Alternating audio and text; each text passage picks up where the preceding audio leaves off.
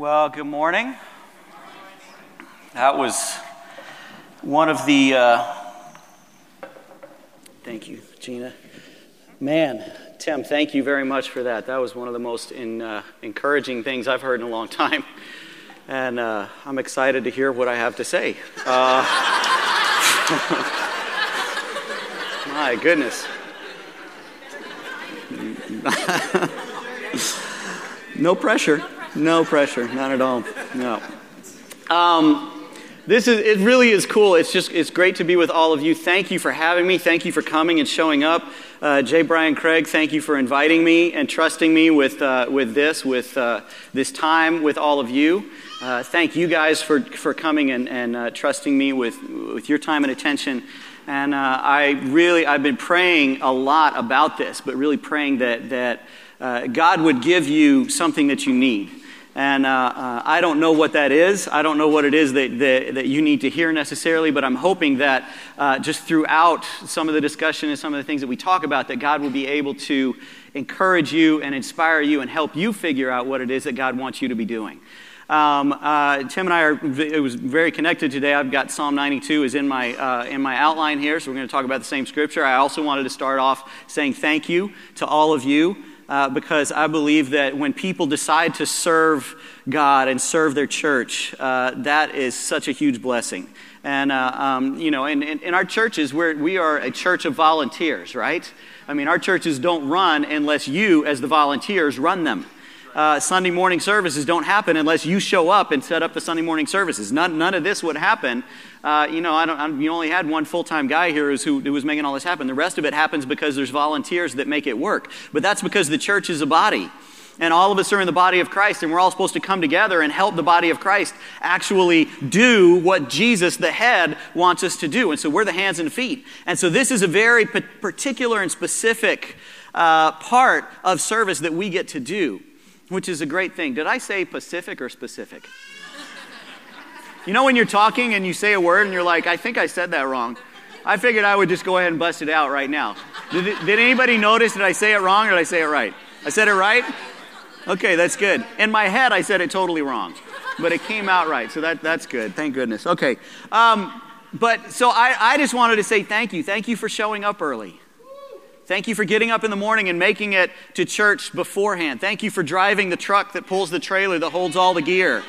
Thank you for learning how to actually wrap cables. I don't know if you know this, but there is a very specific way that you're supposed to wrap cables. And if you do not wrap cables in that very specific way, it is one of the cardinal sins. If you wrap cables around your elbow like that, I mean, you may have to get rebaptized after that. You don't do this. You do this, and it's the twist, and it's all that. You have to do the twist. But thank you for learning how to wrap cables. Thank you for packing up your gear and bringing it every Sunday. Thank you for practicing your craft. Thank you for really trying to figure out what it means to sing in tune. Thank you for... we're all trying. We're all still trying, Thank you for all of the hours and the time that you put in to help other people connect with God. And it's really such a great thing to be able to do that. So I really wanted to say thank you and honor you guys for all of the work that you put in. I wanted to tell you a little bit about me and my family. This is my family right here, right there. There we are. That's my wife, Tracy. We've been married for 25 years, almost 25 years. We'll be in September, which is really cool. We met in music school back in Oklahoma, and she is a tremendously gifted violinist. If you've ever heard her play, it just blows your mind. She's absolutely incredible. But when we were in school, she was always in the practice room, and she wouldn't come out and talk to all us jazz guys, and we were always trying to figure out who the blonde girl was. And then finally, one day, she started walking. I was at school very early because I had to play for a class. And I usually worked playing music until 2 or 3 o'clock in the morning. I had to be at school at 7. It was not a pretty sight. And so I was there, and I couldn't get into the room where I was supposed to be. So I'm laying on the floor in the music school, and she comes walking down the hall in this purple dress with her blonde hair flowing is down to her, halfway down her back. And as she walked by, first words out of my mouth to her ever, no lie, was, "Marry me." I looked at her and said, "Wow, marry me," and she laughed and walked away. And,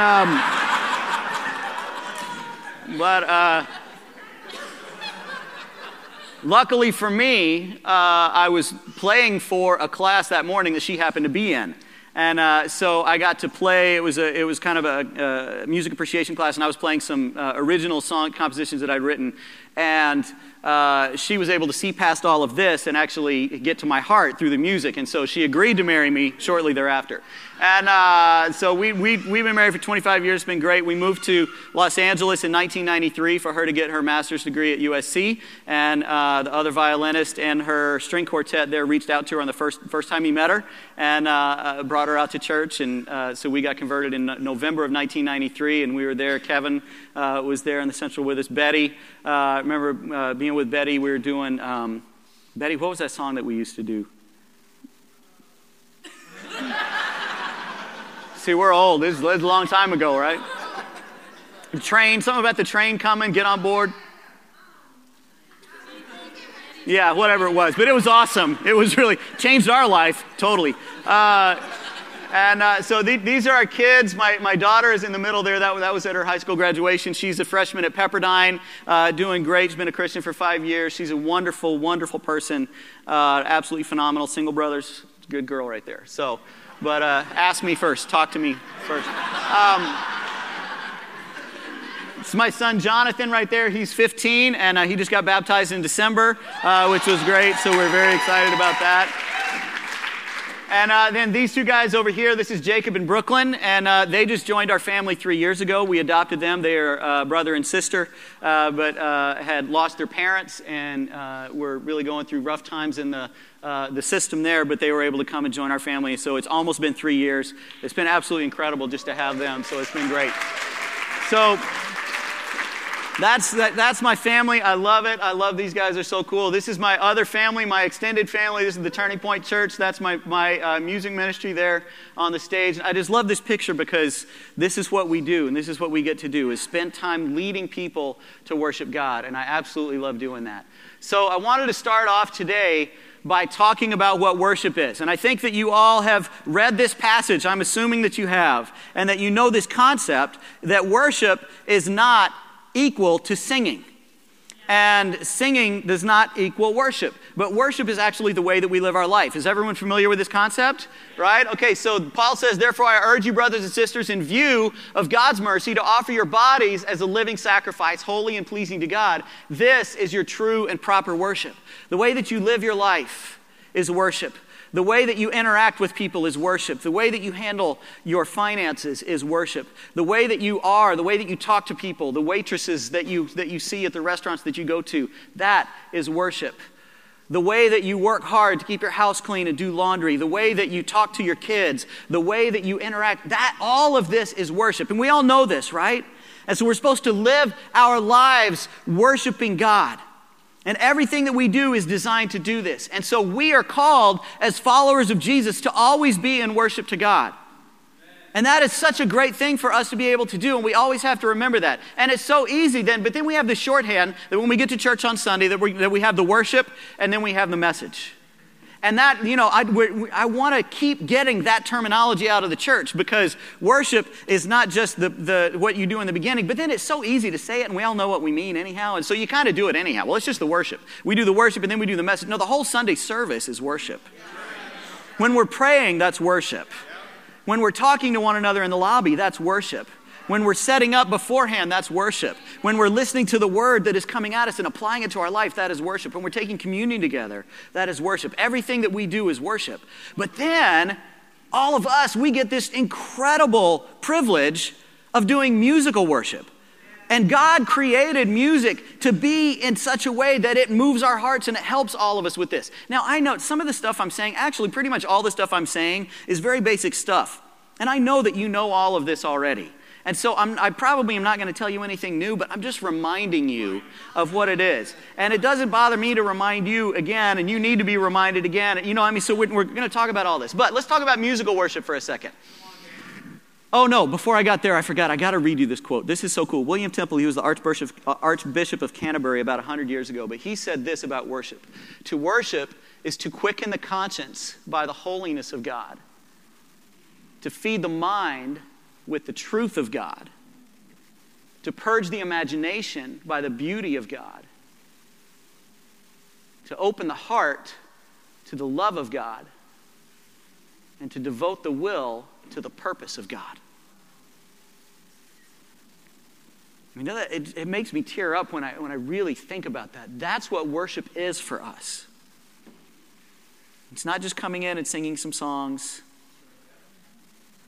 but it's bringing us into the presence of God, changing everything that we think and feel in every moment about God, and begging God, like, God, please teach me something today. Help me to feel you more today. Help me to understand you more today.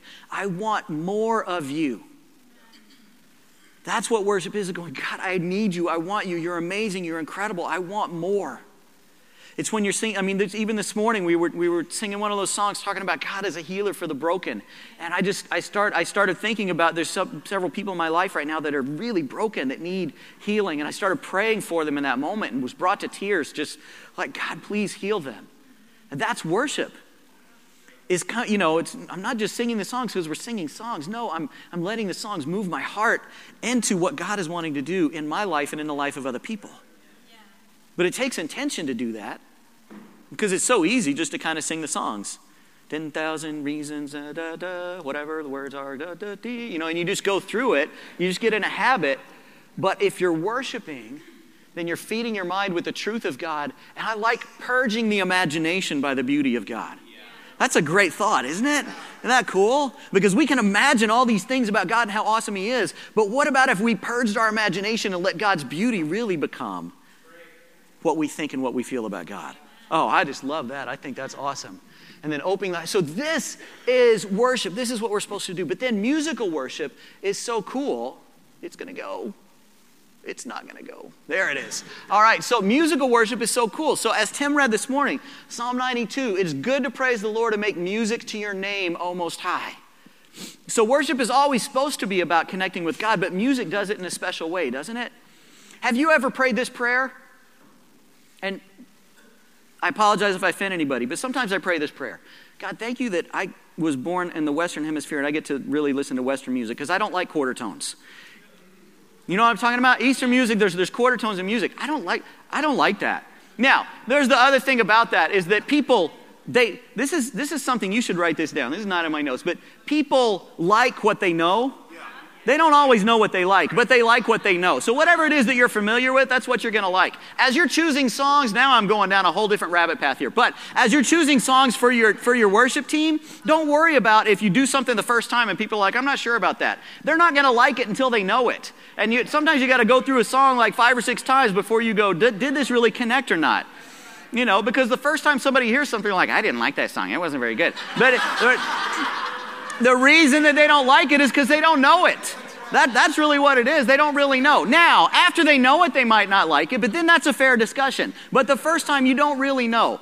Now, where in the world, what was I talking about? Music, Western, quarter tones. Yes, that's what it was. So, God, thank you that I was born in the Western Hemisphere and I get half steps. I love half steps, God. I love the 13 tones and the 12 tones in the scale. I can deal with the 12 tones. I appreciate that. But because music does something great for you. When there is a major chord and it is perfectly in tune, doesn't it just like, oh. You know, I mean, have you ever been singing and something's not quite right, but then the person who's singing the third, you're like, bring that down just a little bit. Because the third always needs to be a little bit lower. The piano is not a good note to figure out how to tune things. But when you find that third and you bring it down just a little bit, all of a sudden it opens up and you're like, oh, it just feels better, you know? You just kind of feel better because the third is in tune. I love it when the third is in tune. It's an awesome thing, you know? And so, but then you start adding sevenths to it and you add a major seventh. When you can actually sing a major seventh, that's really cool.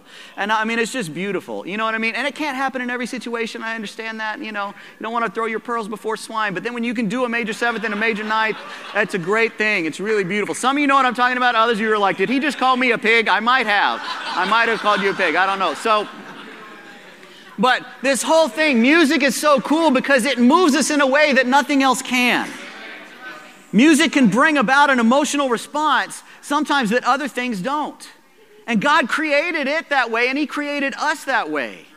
And we're supposed to be moved by music. Now, here is the tragic thing, and I think that most of you will understand this, is that some people don't hear music the way that we do.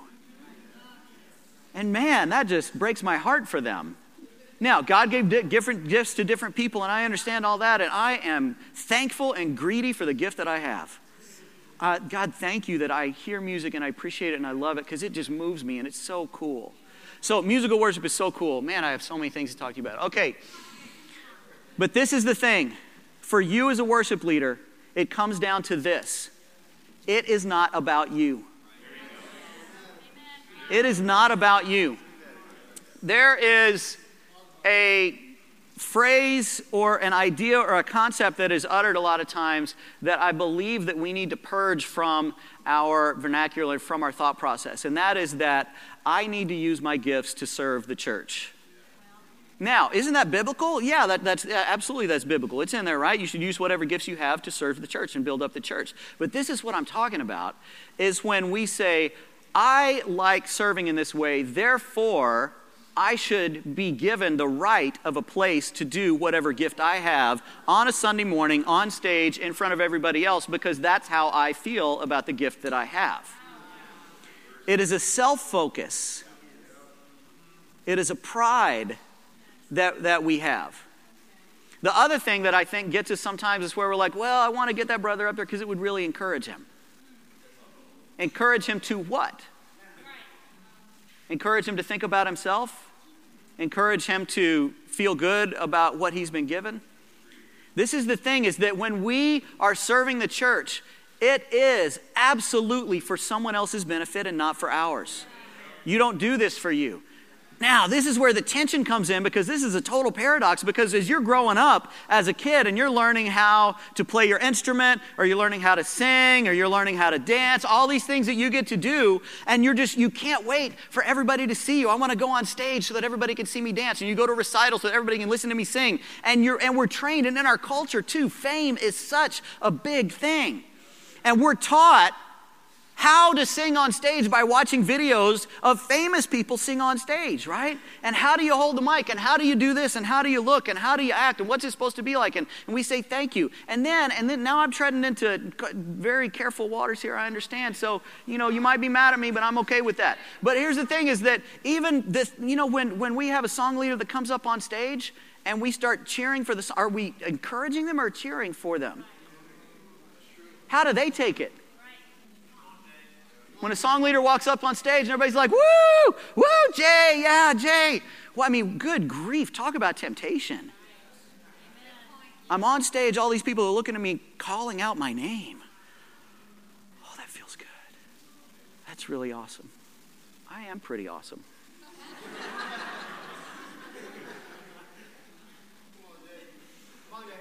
Yeah. It's funny, we started in the Turning Point probably 10 years ago. We started really examining some of those kind of things and just where our habits come from, because church cultural habits are fascinating. Like why we do things the way that we do. I ask that question all the time now. Well, why? We're doing it this way. Why? And if you really stop to think about it, sometimes, I don't know, it's just because we've always done it that way. Okay, well, that's fine, but is it the best way, and could there be another way? Could we actually approach this in a different way? What if we did? Let's examine it. Let's look at it.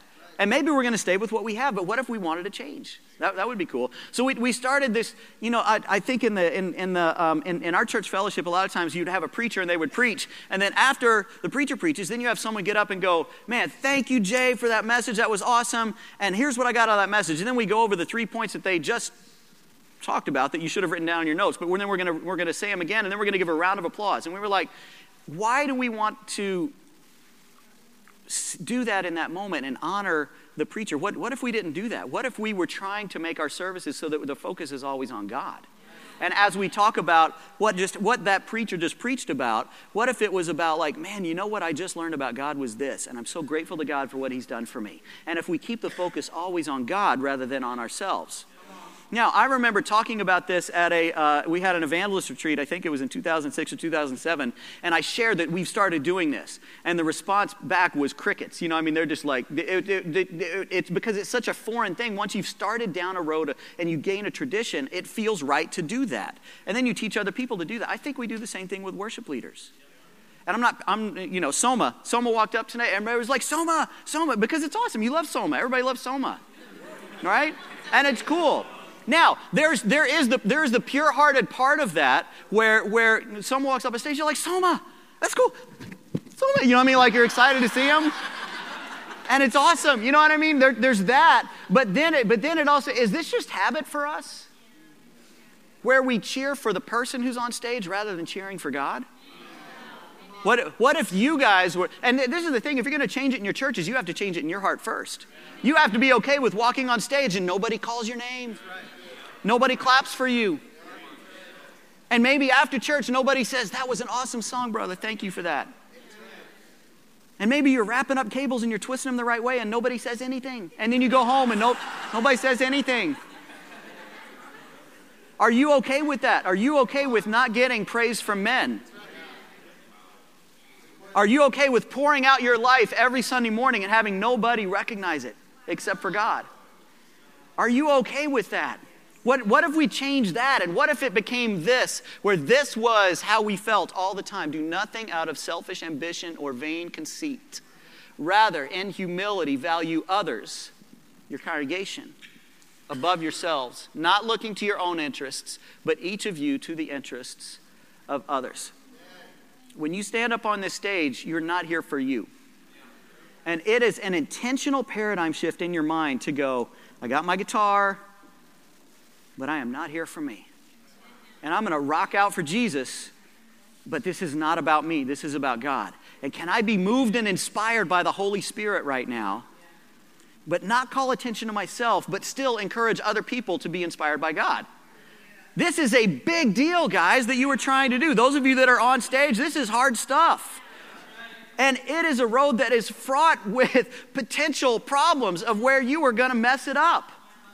And you're going to mess it up every week, and then you're going to pray, and you're going to try to repent, and then you're going to talk about it, and then the next week you'll try it again, and you'll try it. And your whole life as a worship leader, probably you're going to be going, God, purify my heart so that this is not about me, but only about you.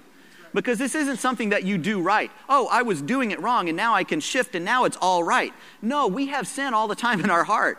And as a performer, if you've got any performer in you, you're going to have pride in there as well. So it's a weekly thing, daily thing of coming up on stage and crucifying that part of you that wants to be a performer. And instead, God, I just want to give this all to you. Now, it's difficult to do, so that's why we always talk about the tension of it. You know, I've been talking about this probably every week for the last 12, 13 years with our worship team. Every Sunday morning we talk about it, and we pray about it, and we try to get through it and get to it. Okay, what am I going to talk to you about next? This is so exciting because I can't remember. Our goal as worship leaders. I have something very, very profound for you. Are you ready? Our goal as worship leaders is this. It's coming. To lead people to worship. Now, I did a lot of study and research on this to try to figure out, with worship leader, I'm leading worship. But I'm not just leading worship, I'm leading people to worship. I'm leading my brothers and sisters to worship. I'm bringing them along with me, and I'm asking them, come with me. This is so awesome. So if you're going to lead someone to worship, how do you do that? There's only one way that you can do it. It's if you have your own vibrant and excited personal worship life. You cannot lead someone else to do what you are not doing on your own. If you accept the responsibility of coming on stage and leading people to worship, and really, I'd like to get the word song leader out of our vocabulary as well. You're not a song leader. You are a worship leader. If you're on the drums, you are a worship leader. If you're playing piano, you are a worship leader because you are leading people to worship. You are creating the environment for them to be able to worship. You have to worship God yourself. You have to come in every Sunday bowing down before the throne of God and already moved by the cross. Now, there's a tension because Sunday mornings happen early, and you have to get there early. And those of you that are on the tech team and on the setup crew, and you're bringing it, you're parking the trailer, bringing everything in. If you have not had time with God, then I don't know if God is blessing your work. I'm not talking about just making everything work. I'm just talking about blessing. This whole thing that we do is a sacred thing. Setting up the speakers is a sacred thing. Making everything work, it's a sacred thing. Because why? There are people that will walk through the doors of your church that are hurting, that are hopeless, that may be coming in saying, I'm giving God one last chance. And you have the opportunity to help open up their hearts so that they might decide that they will give God that chance. And so it is a big deal what we do. This is not a little concert. This is not just music for our music's sake. This is someone's eternal salvation. How you set up the speakers, how you interact with one another, how the sound crew and the band treats one another. It's so funny. Man, just historically, sound men are the most underthanked and misunderstood people on the face of the planet, I think. I mean, that is a thankless job because nobody notices when the sound is right. They really don't. I mean, if the sound is good, it's kind of like, well, it's what it's supposed to be. I mean, we all have this mentality like, finally, you did your job. You know, but I mean, those guys, if it's not right or if there's feedback or if it's too loud, what do you immediately do? You're like, looking back at the sound. And especially when you're on stage and the diva in us that is on stage, you're like, like they're supposed to understand that somehow. You know, I mean, that is a hard thing. But it also, I love sound guys. I've always had great relationships with our sound guys, but I've figured out over the years too that they are a very unique brand of people. And I say that with all love and just a little bit of sarcasm, because it's, it's just, there's something about sound guys that they like that. They like putting it all together, and we're going to make it all work, and just we're going to do this. And if you don't allow them to put their little tinker toys together in the right way, this is not good. You know what I mean? And so but if you come in thinking that this is all about me, then there's going to be conflict. And so that goes back to worship. How are you treating the other people that you work with? Are you all coming in worshiping? So we come in and we actually have a devotional every Sunday. I'll talk about that a little bit more, but we have a devotional every Sunday with our tech team, or our sound crew, our tech arts crew, and then everybody on the worship team, the musicians. And we get together and we pray. And I always stop us and I pray that we understand and we remember the cross. Because, man, you can get going so fast, and especially if you're running late. I mean, you're coming in and you're late. All right, guys, man, okay, we could only get in at 9 o'clock this morning. We got to move. And I mean, you're all hurrying and you're moving. And okay, all right, come here, let's pray. God, thank you very much. Love you. Okay, just say, but you're moving and you don't, sometimes I've been like, I don't care if we're late. We're going to stop and we're going to go to the cross. Because otherwise it doesn't matter, you know. And I'll lead us in a prayer just to remind us where we came from and what happened. And this is when, like, the adrenaline's going, your energy's going, you're ready to go, and, like, hundreds of people out there, come on, okay, we got to go. But no, stop. God, thank you for bringing us out of darkness, calling us out of darkness into the light. God, thank you for granting us repentance. Thank you that I'm not living the life that I would have been living had you not allowed me to become a Christian.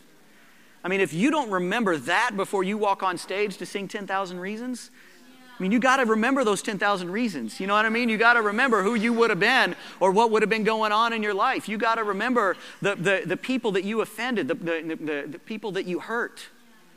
You got to remember the sins that you have committed and what you have been forgiven for. You got to remember that you are walking in under grace and that you've got this moment of like, God, thank you for saving me. Then when you come out and sing 10,000 Reasons, you may not be able to sing because you are crying. And that's what it should be. It should be worship. And then if it's a song of celebration, you cannot contain yourself because you're celebrating because you have been saved. But if you don't prepare yourself in that way, then you are missing the role of the worship leader. You've got to have your personal worship on.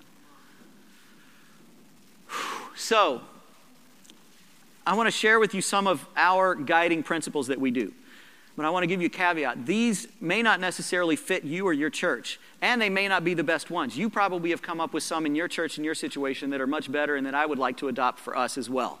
But I just want to share with you what we have gone through and kind of how we structure our thinking, and then if you can gain anything from it, hopefully that will help you as we go through it. So here's the first one. We already talked about it. These are just, I just have a file of these things, so I just took them and kind of pasted them in. So music does not equal worship, but it's a very special expression of our ongoing lifestyle of worship. This one I love. We point people to God, and then we get out of the way. I say that every Sunday. We point people to God, and then we get out of the way. You need to have enough energy and engagement with your church and with your congregation that they are inspired by your energy and your worship and your passion. but not so much that then they focus on you and go, wow, look at him. Oh, that brother can sing. It doesn't matter if you can sing. It matters if they're worshiping God. So you have to be able to submit your need for approval and having people hear how awesome you are to their need for God. And that's so much more important. Here's another one. Everything is an experiment. And this is one of our key values, our core values with our whole church. Everything is an experiment. You know, we're going to try something. It may work. It may not work.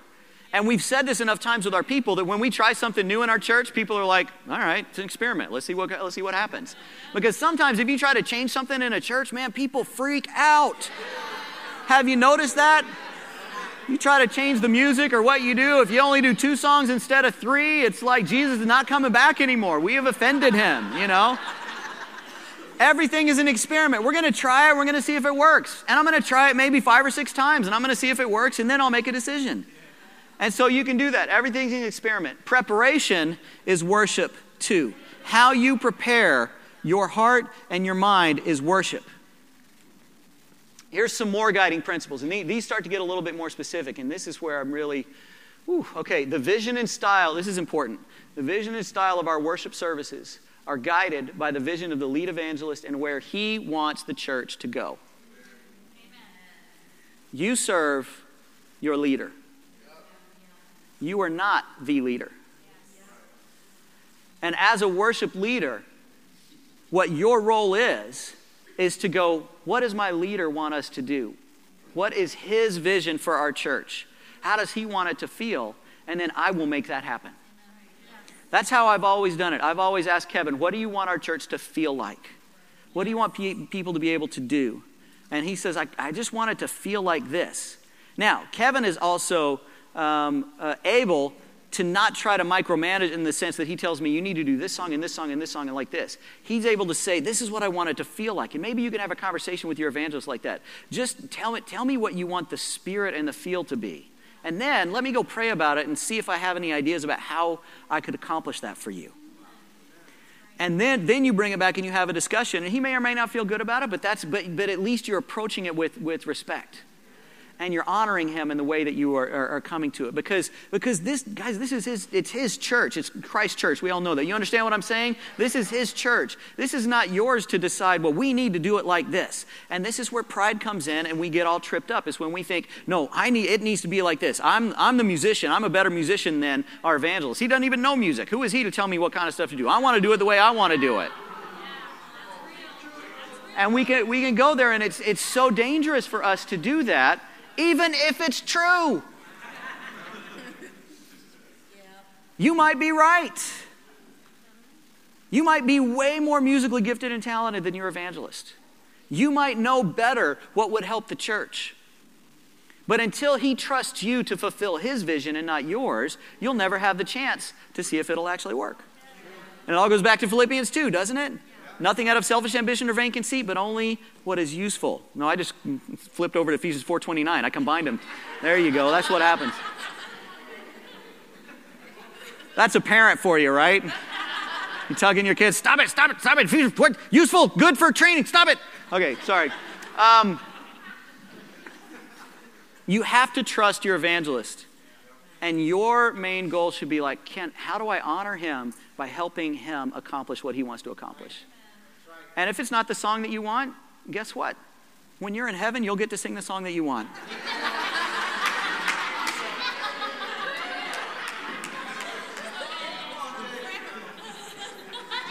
Now, I say that as a joke, but then I want you to really think about this. Aren't we going to be in heaven for a long time?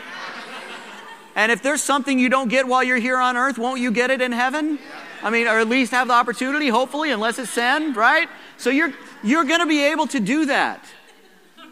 There is not a right way. There is not a right way to have a musical worship service.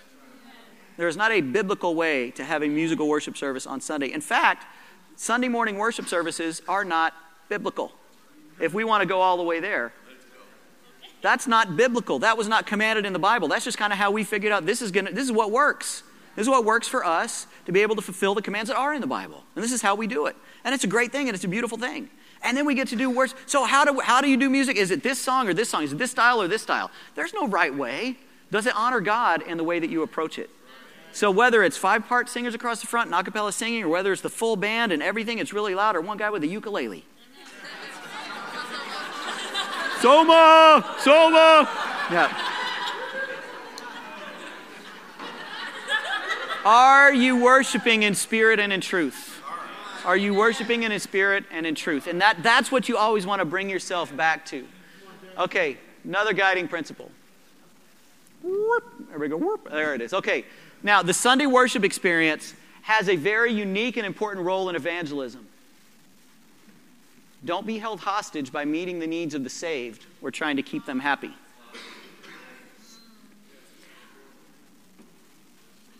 There can be a lot of discussion and argument within a church about, you've got some of your key opinion leaders in your church that really like a particular song or a particular style of song.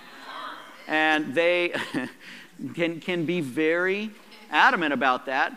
And all of a sudden, the discussion becomes about sin. You know, out in the religious world in America, differences about music are one of the greatest causes of church splits. Churches will split. People will refuse to worship with one another because they have different opinions about the style of music.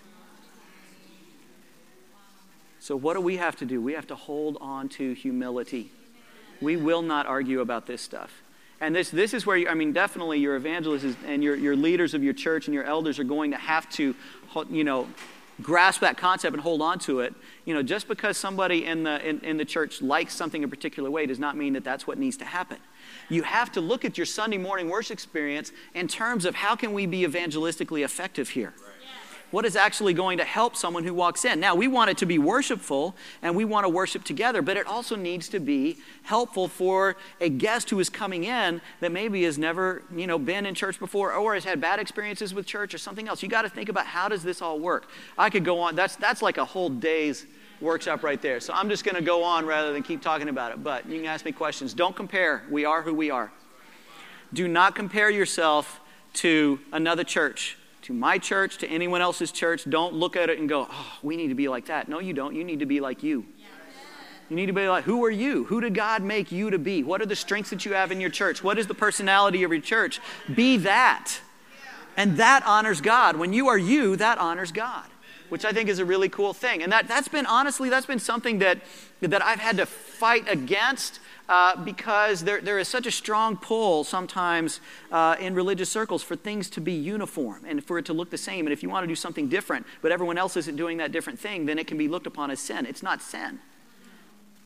And so just because it's different, like, you've got to figure out who it is. Who are you? Okay, I'm not going to keep going. Do only what we can do well. Do only what we can do well. There, in the Turning Point, I don't do a lot of gospel. I have people in my church who are clamoring for gospel music and would love for us to do gospel music. But the truth is, with the musicians that I have and the singers that I have, we would not do it well. And I love gospel music. There's some great stuff. But we would not do it well. And if we're not going to do it well, I will not do it. Would it help people if we had a really great gospel? Some people would be really encouraged, absolutely. But they also might be discouraged if we did it poorly.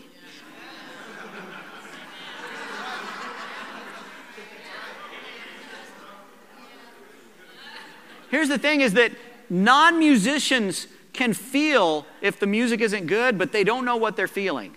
They just feel like...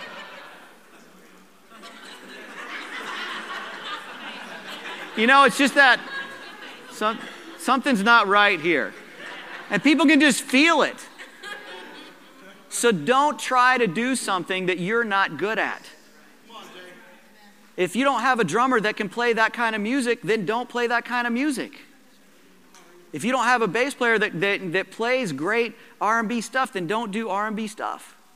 Do what you can do well.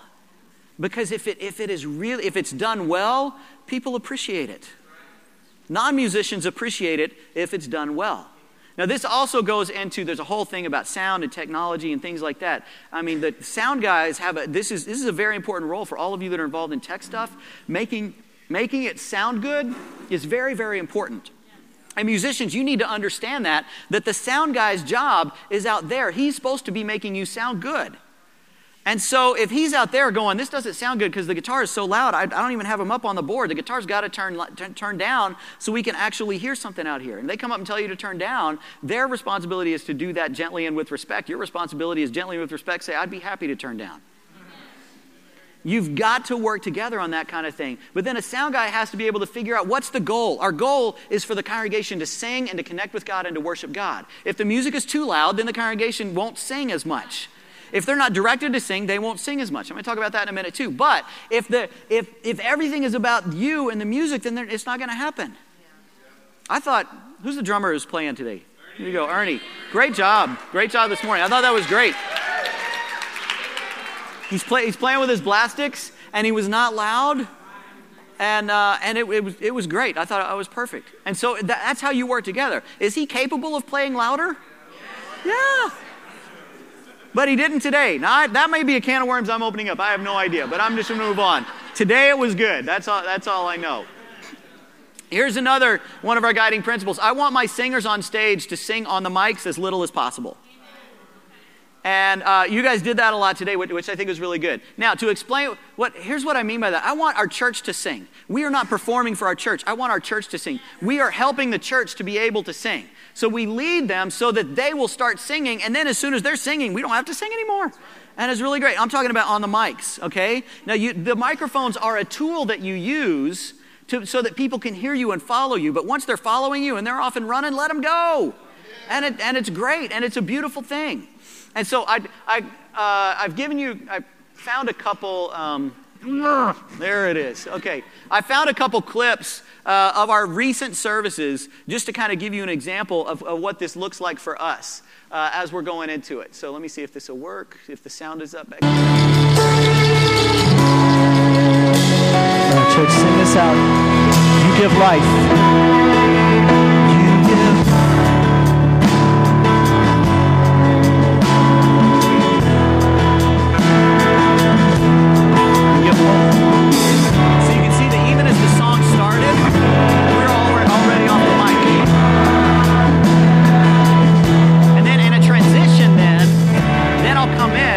singing again.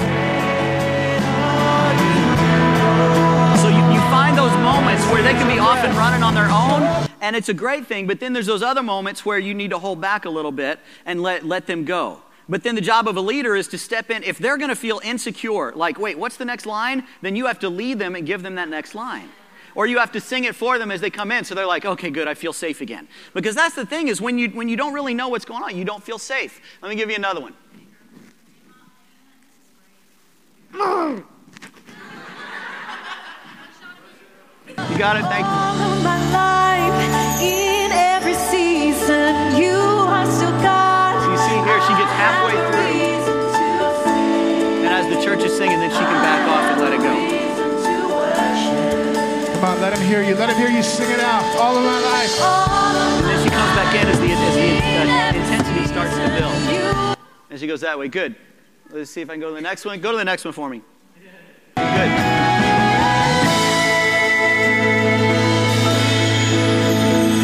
He loves us.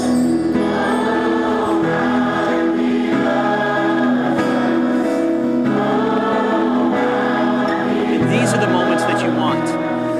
That's what you want, is you want that moment when the church is connected and moved and singing. And if you have contemporary music like this, if you're doing that, then you want to use that contemporary music. You want to use the power of the drums and the guitars and everything else. You want to use that power to create emotion so that people are moved. And then you want to give them that space to sing it out and so that you can hear the whole church singing together.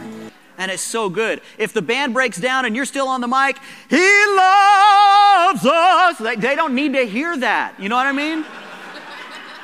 They need to be singing. They need to be doing that on their own. Give them the room to do that. Now, here's just another little tip about that, though, is you got to be careful that when the band is building up and they're going to break down, the church has got to sing loud. So you got to lead them loudly into it. What can happen sometimes is the band breaks down and then you go back to, He loves Jesus. And then everyone starts to feel insecure and they don't know how to sing loud. You got to get them to sing loud. So whatever it is, because those are the moments when the band gets soft is when you want the church to sing loud. And that's for those of us that are doing contemporary music. Let me see what's next. Might as well. This is a great one. I love this one. And this right here. So here's Mike Jackson, one of our sing leaders, Grammy-nominated recording artist, vocalist, incredible guy, totally amazing singer, but he does not feel the need to sing and let people hear him.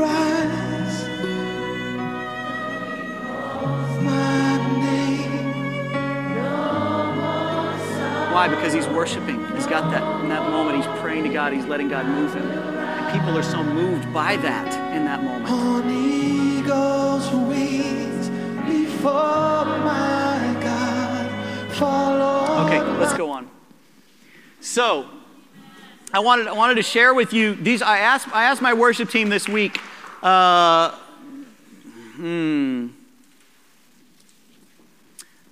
let me do this. I asked my worship team this week to send me a lot of quotes about how they feel about our worship, but I don't have time to give it all to you. So I'm going to crank through it. Marshall, can you actually do that for me? Go down to the slide that says peek under the hood. It says peek under the hood. It's got a heading at the top. There we go. All right, so I'm going to talk through just some specific things that we do. I wish I had time to do that other stuff because it's really cool. All right, this may or may not help you, but I'm trying to give you some ideas of what you can do that will help your team. I have what I call a song frequency grid, and I think that's a very fancy title. My song frequency grid looks like this, and this is for those of you that actually plan out your service. So I've got all my songs and a list and then a grid, and I've got the dates, and I know what songs I'm going to do on what day, so I can go through and check out and go, okay, I haven't done this one in 6 weeks, and it's time to do it again. So that actually really helps me. Now, you can see here, these two that are highlighted in yellow, these are new ones for us. And so the Lord our God, I did it 2 weeks in a row. When I introduce a new song, I like to do it 2 weeks in a row, then take a week off and do it another week, and then take a week off and do it another week, and then take 2 weeks off and do it, and then 3 weeks off. So I kind of spread it out like that. It worked out a little bit differently this time, but you see I got 2 weeks in a row on the Lord our God, then 2 weeks in a row on My Heart Is Yours, and then I'm going to come back next week for the Lord our God. So that's just one of the ways that I think about that. You can ask me about that later. I always print out a worship order like this and give it to everybody so everybody knows who the singer is and who the background vocals are so that they can be prepared when they come in on Sunday morning. Some other things that we do. I have all my MP3s and my charts on Dropbox, and so that everybody has that. I just kind of make it like if you don't know how to use Dropbox, then you can't be on the worship team. That's just kind of like no, I'm serious. Like this is how we do this. So if you're not able to figure it out, then you can't be a part of our team. Go figure it out. So they can do that. People can do that. They just have to be motivated. People can do stuff. Come on, they can do stuff. Vocal rehearsals, I'll have vocal rehearsals every Sunday morning. Our service starts at 11, so I have 8:30 as our vocal rehearsal. We'll rehearse for about 45 minutes. But we also have a choir, and so I'll put together some videos like this. Brian does this all the time. This is great. But I'll just put together a video like this, and I post it on YouTube. All of them are posted on YouTube so that our choir can come on and listen to it and learn all their parts. And the woes sound like this. 1, 2, 3,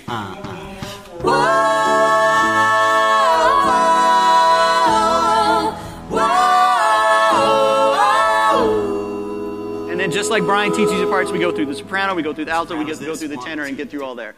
So next slide, another peek under the hood, something else that we do. Come on. Can you hit the button for me? Thank you.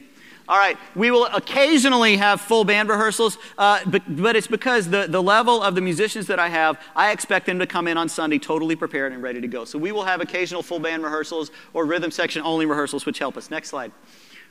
We'll have our rehearsals Sunday morning. So 8:30 is our vocal rehearsal. 9:15 is our devotional. Lasts until 9:30. At 9:30 we start rehearsing. We go from 9:30 to 10:30, and then hopefully we're done at 10:30, and then our service starts at 11. Next one.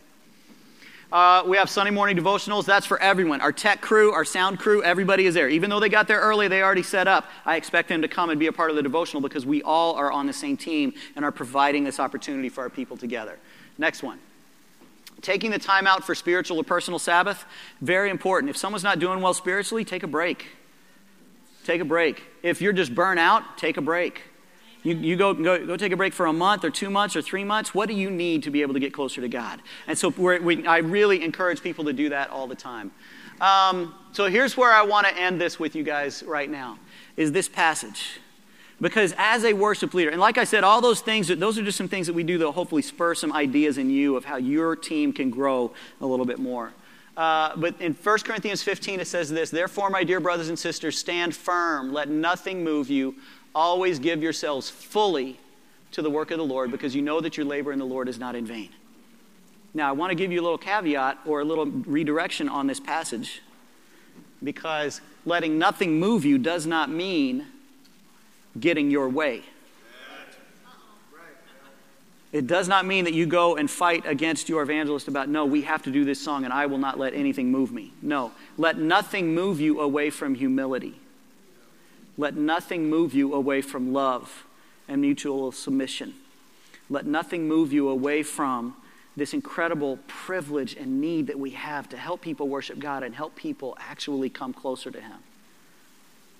That work is not in vain. That work is what God will bless. That determination, that refusal to think about self, but instead to think about others, is what God will bless. So thank you for letting me share all this with you guys today.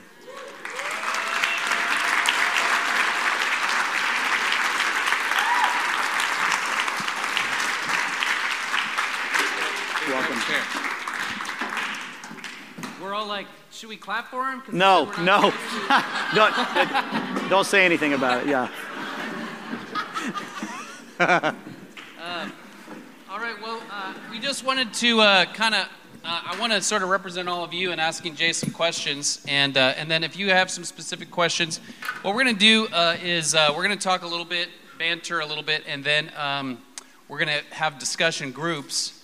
And Jay has some questions for us that we'll discuss with the people just right around you. Just want to say we're not going to really take a break, because we just want to keep plowing through. So if you feel a need for a personal break whatever, you can do that. I assume there's restrooms out there. Really appreciate Paulette bringing all these refreshments and the presentation. I told her if I would have brought it, it would have been like in the container, on the plain, table or whatever. So she did a great job.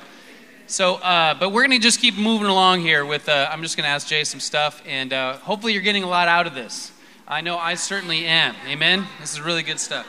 I do want to say, part of the reason I wanted Jay to come is he has been one of the most influential people in my life in terms of worship ministry, and just one of my favorite people. I love hanging out with Jay.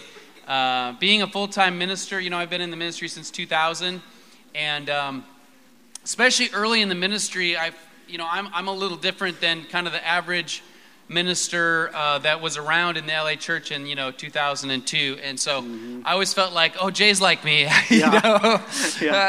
could kind of relate to him in our temperament and stuff. Yeah. And really, he's been a mentor in terms of worship ministry and all that we're doing. So really, really thankful for his influence in my life. I also got to say, one of the absolute most influential people in my life is right here, Greg Marutsky. You guys might not know. Yeah. And Greg did our wedding, my wife and I, and actually that's the reason I'm in LA, because Greg asked me to move here to help build the church here in LA, and I've been here 23 years.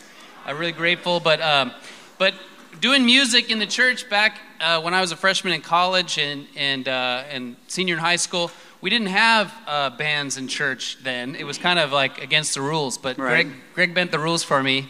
And we did a lot of music back then, and Greg had a huge impact on my life. So thank you so much, Greg. It's a special treat to have you here today. He came with the guys from Bakersfield, and he's leading the Bakersfield church now. So we really appreciate having Greg back in Antelope Valley. Antelope Valley, I'm sorry. So anyway, what was I going to say? Oh, so I wanted to ask you some questions, Jay. You said a lot of great stuff that was really, really good. But one thing, I know you mentioned about the balance between voices of the church and the band. Right. And we have definitely experienced that, and I've seen that in a lot of churches where you add more stuff upstage, and it gets more complicated, and everything you add adds more volume. Right. And I've seen where, I've been to some kind of evangelical type of events, like a concert or whatever, where it's so loud. I'm enjoying it, but they're saying to sing, but I mean, I've experienced it myself. Like, I'm singing, but it's like I might as well not be singing because I can't even hear myself. Right.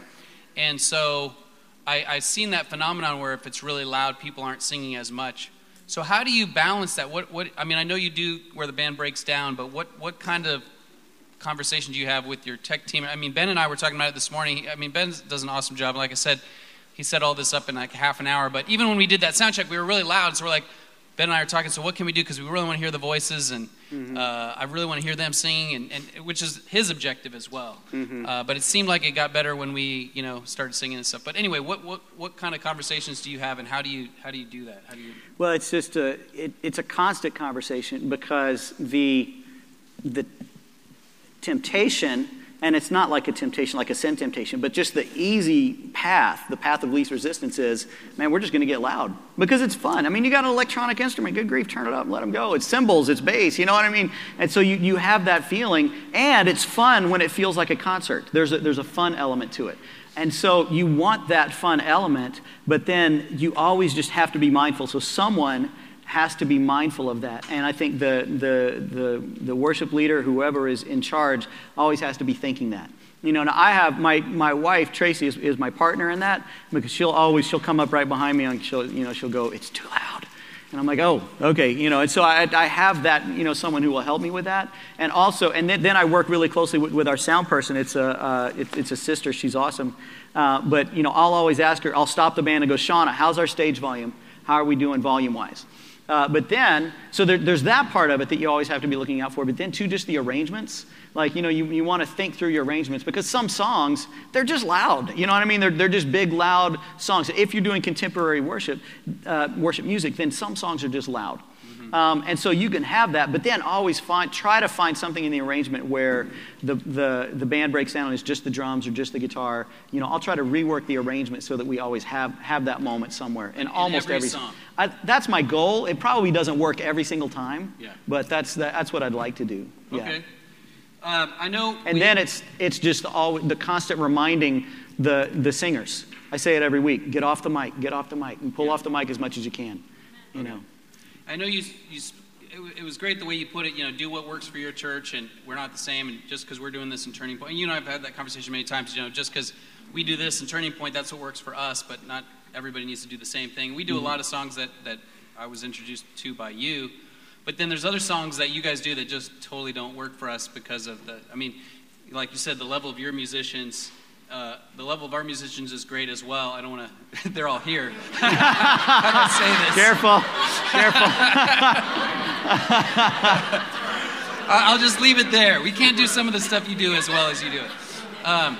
But we also, our group really enjoys still, some of the classic Kingdom songs, like The Men Who Dream or we also do a lot of hymns still. We probably have about one hymn per Sunday. Some churches have almost all hymns, so it's kind of different. Right. But my question was, as you move to like this other styles of, because you guys made a decision. I don't know if you want to talk about that, but you guys made a decision to we're going to not use a songbook. We're going to just do this one kind of genre, not one genre, but one kind of vein, I guess, of one question I have about that is, what happens to, like, at the baptism or a leaders meeting or a house church worship or, those types of places? Do they sing the newer songs but, like, just kind of stripped down? Or do they still, like, sing, like, We Will Glorify or Amazing Grace or, you know what I mean? Like, what happens in those smaller settings? Because I think that's really important, obviously, to keep that, that the church doesn't feel like, we need a worship band in order to be able to sing a song at a baptism or a leaders meeting or whatever. So what's that? I don't think we've talked about that before. No, we haven't. And thank you for asking and putting me on the spot with it. That's great. Because I do think this is such a personal and it's very much an opinion matter and a stylistic thing. And so, like I was saying, there's not a right or wrong with it. Totally. I think that we, just based on Kevin's thought and Kevin's direction and the way that we've gone, we do operate in a certain way. So when we do have the smaller things, there's usually somebody with a guitar. I got a lot of guitar players in our church, and they always bring their guitars, and they love it. And so, we'll have somebody with a guitar that will play something. And we're finding the songs that You know, just like for people who have been around the ICOC for 20 years, Men Who Dream holds a very special place in their heart. But and it connects you with memories in this conference and what we were doing. And then on a smaller context in the Turning Point, we're finding those songs that have meaning to us as well. And so in those smaller settings, in those smaller moments, we usually will go to those songs because that's when we came through this time period, we were really singing this song a lot. That's what helped us. Came to My Rescue is one of those that, we don't do it. I do it maybe 2 or 3 times a year now, but it has such a special place in our heart, or Better Is One Day, because when we were really learning and singing those songs, it helped us through a particular phase in our church, Yeah. So we'll just do those usually acoustically or stripped down, or even a cappella. Okay. I mean that happens a lot too. Okay, cool. How do you decide what to do about keys? Because I know this is a thing we're trying to figure out all the time too. Because I think what I've realized, Tomlin is an alto. Yeah. And Israel Houghton is an alto. Or a soprano. Yeah. And it's crazy. so I think most women are altos. Yeah. So I think part of their appeal is that you have these big churches and all the women are loving it because it's right in the alto range. Yeah. And then the guys, I don't know, they're sort of maybe singing along a little bit, but not as much, And it seemed, so we'll typically lower those songs, to kind of be a little more, in a soprano where the guys can, it's like a more of a singable melody range, and then we add the harmonies.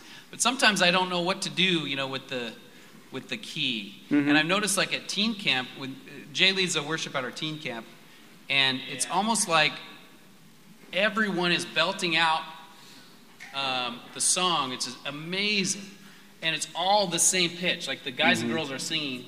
The guys are singing high, the girls are singing low. Right. And it's all the same note, which is kind of against, I grew up we got to keep harmony. We got to, make sure we have 4-part harmony and all that stuff. Right. And I love 4-part harmony. But then I've also seen the power of teen camp where all these, 400 kids are screaming a kind of a high-pitched song. Musically screaming. Musically screaming, right. And it's so moving, it's so powerful. Right. So I really like both, but Right. But I wanted to ask you about the key thing. What goes through your mindset as you're trying to figure out, should we change this pitch or should we keep it where it is, or what? Yeah, it's always a tricky thing. I think I try to figure out if guys can sing, what's the highest that I could put this so that most guys can sing it. And then, we'll always have some guys that are going to want to sing bass or sing the melody an octave down. No matter what the pitch is, they just feel more comfortable. Our God is greater. That just they just feel comfortable that way. And so, I will usually bring it down some. And then I will work with different leaders, and even in some songs, I'll have sometimes I like the pitch of the chorus. If a guy is going to sing it higher, if he's gonna belt it, it's up in that maybe A to E range, right? But for the verses, it would be way too it's low for a guy to sing, and so I'll have one of the sisters sing the melody and sing the chorus the first time, and then have the guy sing it the next time where it's higher. So that musically it sounds good, but then it's still kind of normal and average for the congregation. So, a lot of the contemporary stuff doesn't always quite work. Yeah. But some of it does, but sometimes the benefit that you get from even having the song, even if it's really high, is worth not having some of the guys be able to sing it up that high. Because of the power and energy when it's in that pitch range. Right. Okay. So good. I don't know if I answered that. No, that's helpful to just kind of think about.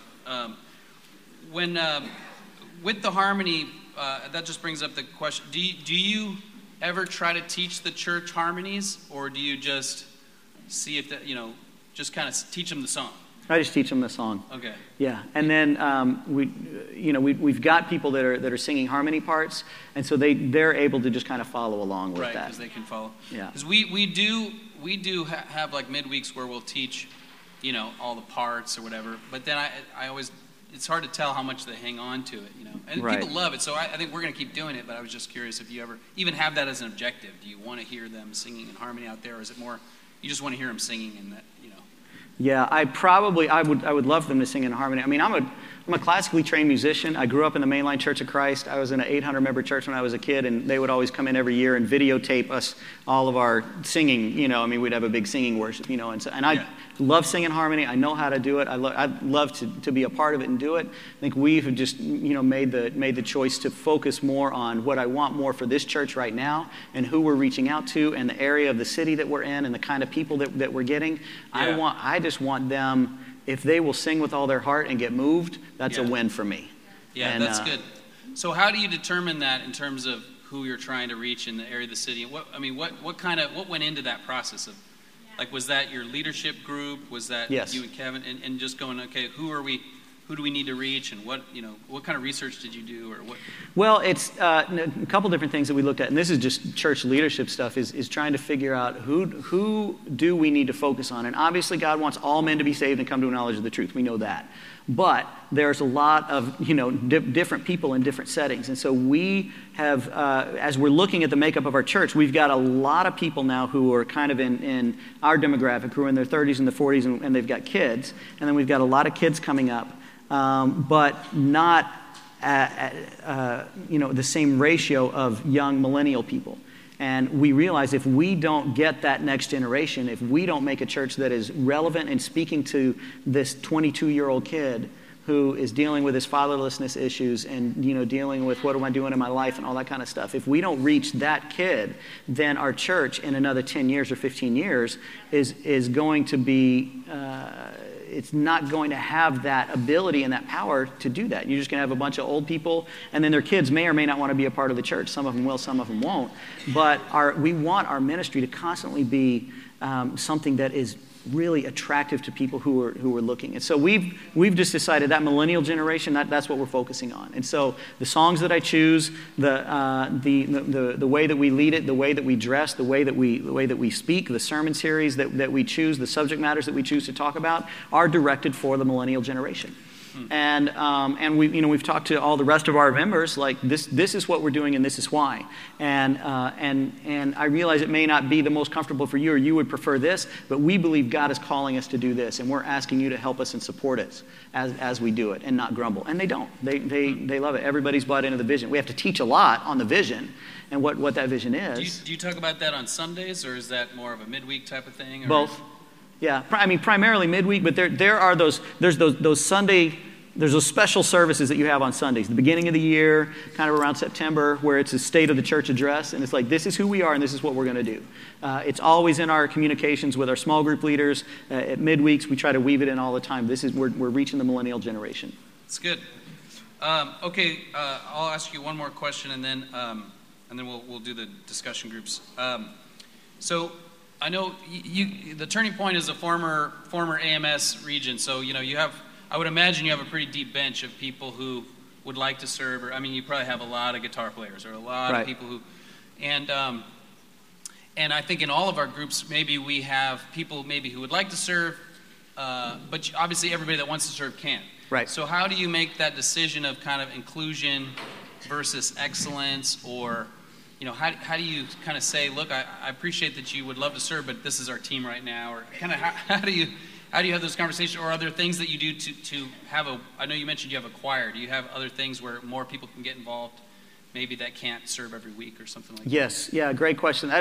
It's a very difficult thing to do. If you don't have a very clear vision